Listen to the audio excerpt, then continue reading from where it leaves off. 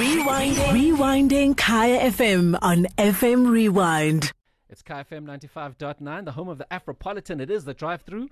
You're listening to myself, Sandile van Heerden, and Musubudi Whitehead. And right now we are joined by the legend, the man himself. If you don't know him, then you've obviously been living under a rock. Booger Two Shoes, 1/3 of TKZ. Sir, how are you? That is me. I'm stronger than ever. Thank you, sir. You look great. What is happening? Yeah, I work hard. I work flipping hard. Like, let me tell you, like, sometimes I'm like, is it really worth it? Because I really bust my balls, eh? Like, seriously, I work hard. And, you know, you get people say, you're so lucky. I'm like, listen, I work hard, dude. Busting your balls. You could play for Kaizer Chiefs then, talking about busting of balls. So Linus was asking his players to have those. And you're busting them. Listen, let's get to it. I think the biggest talking point right now is Halloween's 20th anniversary. Did you guys ever think you'd be sitting here and saying Halloween 20th anniversary and people are still loving it? The simple answer is no, my friend. But what I can tell you is, you know, after we had finished recording it, we knew we had a really special body of work. And we knew it was just going to do amazing things. How amazing? Yeah. You know, we didn't know, but we knew that we had something special on our hands.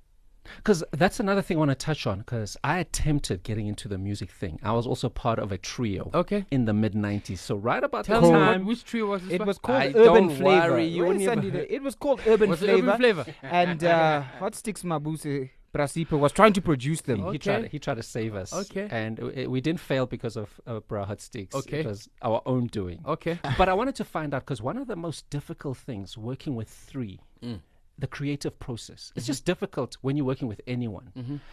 How did that work out because I can imagine a lot of fights, because we had a lot of friction. We had to take things to a vote. We're 2 versus 1. How was the creative process for you guys? You know, I think it was divine providence, to be really honest with you, because it was at a time where I, as an artist, personally, I was still finding my feet. Yeah. Kind of learning from these 2, you know, giants in my perspective. You know, Zwei, musical genius that he is. Tukulo had just come from Mashamplani. Experience, and not only experience, like proper, like double, triple platinum hits, you know, coupled with just his naturally kind of out there personality. You know, you've got that, you've got the musical genius in Zwei, and then you've got me, who's kind of like, you know, sussing it out. So they actually isn't, you can't have friction, because it was clear that, you know, Tukulo was leading. Okay. And I was very happy kind of like being there. Supportive role from and I never ever want to underestimate the role that I did play, you know, because take me out of that equation, the whole thing wouldn't have worked. But the same applies to every single one of us. Fast forward all these years, we've grown men and stuff like that. It's now we're having the issues, because now, like, you know, I'm like, I've got an opinion, I've got something to say, and, you know, so it's like... Just interestingly, when I read your book, you spoke about this, that the roles were clearly defined and you weren't quite sure whether you would make it as a solo musician. So you saying fast forward to now, you probably have been the most successful solo musician to come out of TKZ. And is that why we are unlikely to see a TKZ reunion? You know what? I don't know if we'll ever be able to make music again, to be really honest with you. The dynamics have completely changed. Single, no kids. Oh, yeah. You know, young, carefree. Like, you have to literally put us in that vacuum. Now, it's completely changed. That was Booger Two Shoes Kabelo Mabalane, 1/3 of TKZ, as Sandile described. Stay tuned, because the conversation with him continues on the other side of sport. You're listening to The Drive-Through on KFM 95.9, the home of the Afropolitan. And you heard earlier we were talking to Kabelo Mabalane from TKZ, and that conversation continues. This is ultimately a show where we mix sports variety with wonderful music. And that Shibobo song has become an anthem, not only in South Africa. When I travel the continent, it's amazing how many times I hear that song in clubs. I've heard it in clubs in Ndola, in Zambia.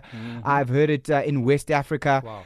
Tell us about that song that you did with Benni Mccarthy. What inspired it? It wasn't on the Halloween album, but what I heard is that you just grabbed Benni Mccarthy, you did the thing very quickly, and then next thing it was a hit. The genesis of it was Tukulo and Zwei were sitting at Hard Rock Cafe in Rosebank, when there used to be a Hard Rock Cafe. The final countdown came on TV. Tukulo went mad. Europe. I'm not there. Europe, the final countdown. I was like, we need to do the song. And around the time, the guys at BMG were like, we need to do something for the World Cup. The guys are going to the World Cup, you know. the A&R guy knew Benny's agent, and he was like, maybe we should get Benny. And that's what I love about being young. Get Benny. It's like, how you do it, like, you know what I mean? Same thing as, like you look at Casper. Yeah, let's go fill up Moses Mabila. He met his homeboy. It's like, yeah, let's go. It's that whole young attitude, And the next thing we got Benny. We did the song. I came into studio when kind of the body had already been done. I was like, wow, this is absolutely amazing. The song was literally done in 20 minutes. I remember Zwa having to leave to go to Amsterdam to go record Benny's vocals. We're like, oh, damn, Benny doesn't have vocals. Tukula and I sat. We wrote that verse in 5 minutes. Oh, so you wrote the verse? Yeah, you wrote the hey, leka fish and chips. Yeah. So, because there was a song we used to grow up. The song we used to grow up. We don't like the buravos. She says too dick. Hey, leka fish and chips. Oh, I know that part. I know Remember? Yeah. So, and it was done by this colored group. Yes. Benny's this colored dude, and it just, everything just fit. That's why the song is just so perfect. Hey, leka fish and chips. Madiba, Benny scoring with a Shibobo there. Yes. So, like, the song was written. And that was prophetic. Very his prophetic. First goal at the World Cup Shibobo. On Peter Schmeichel. The funny story, though, is the shooting of the cover. Benny's at camp, training with Bafana. We find him, we drive out. I can't remember where the camp was. He wasn't allowed to go. But when they took a water break, they grabbed him. We stood, if you see the cover, we're literally standing next to a wall. We got these jackets. Click. Sharp. Cheers, bye. The first time I met Benny properly to talk to him was after he won the Champions League. That's when I actually was like, dude. Wow. Nice to meet you. Yeah. And since then, obviously, there's the relationship. But that's the first time I met Benny.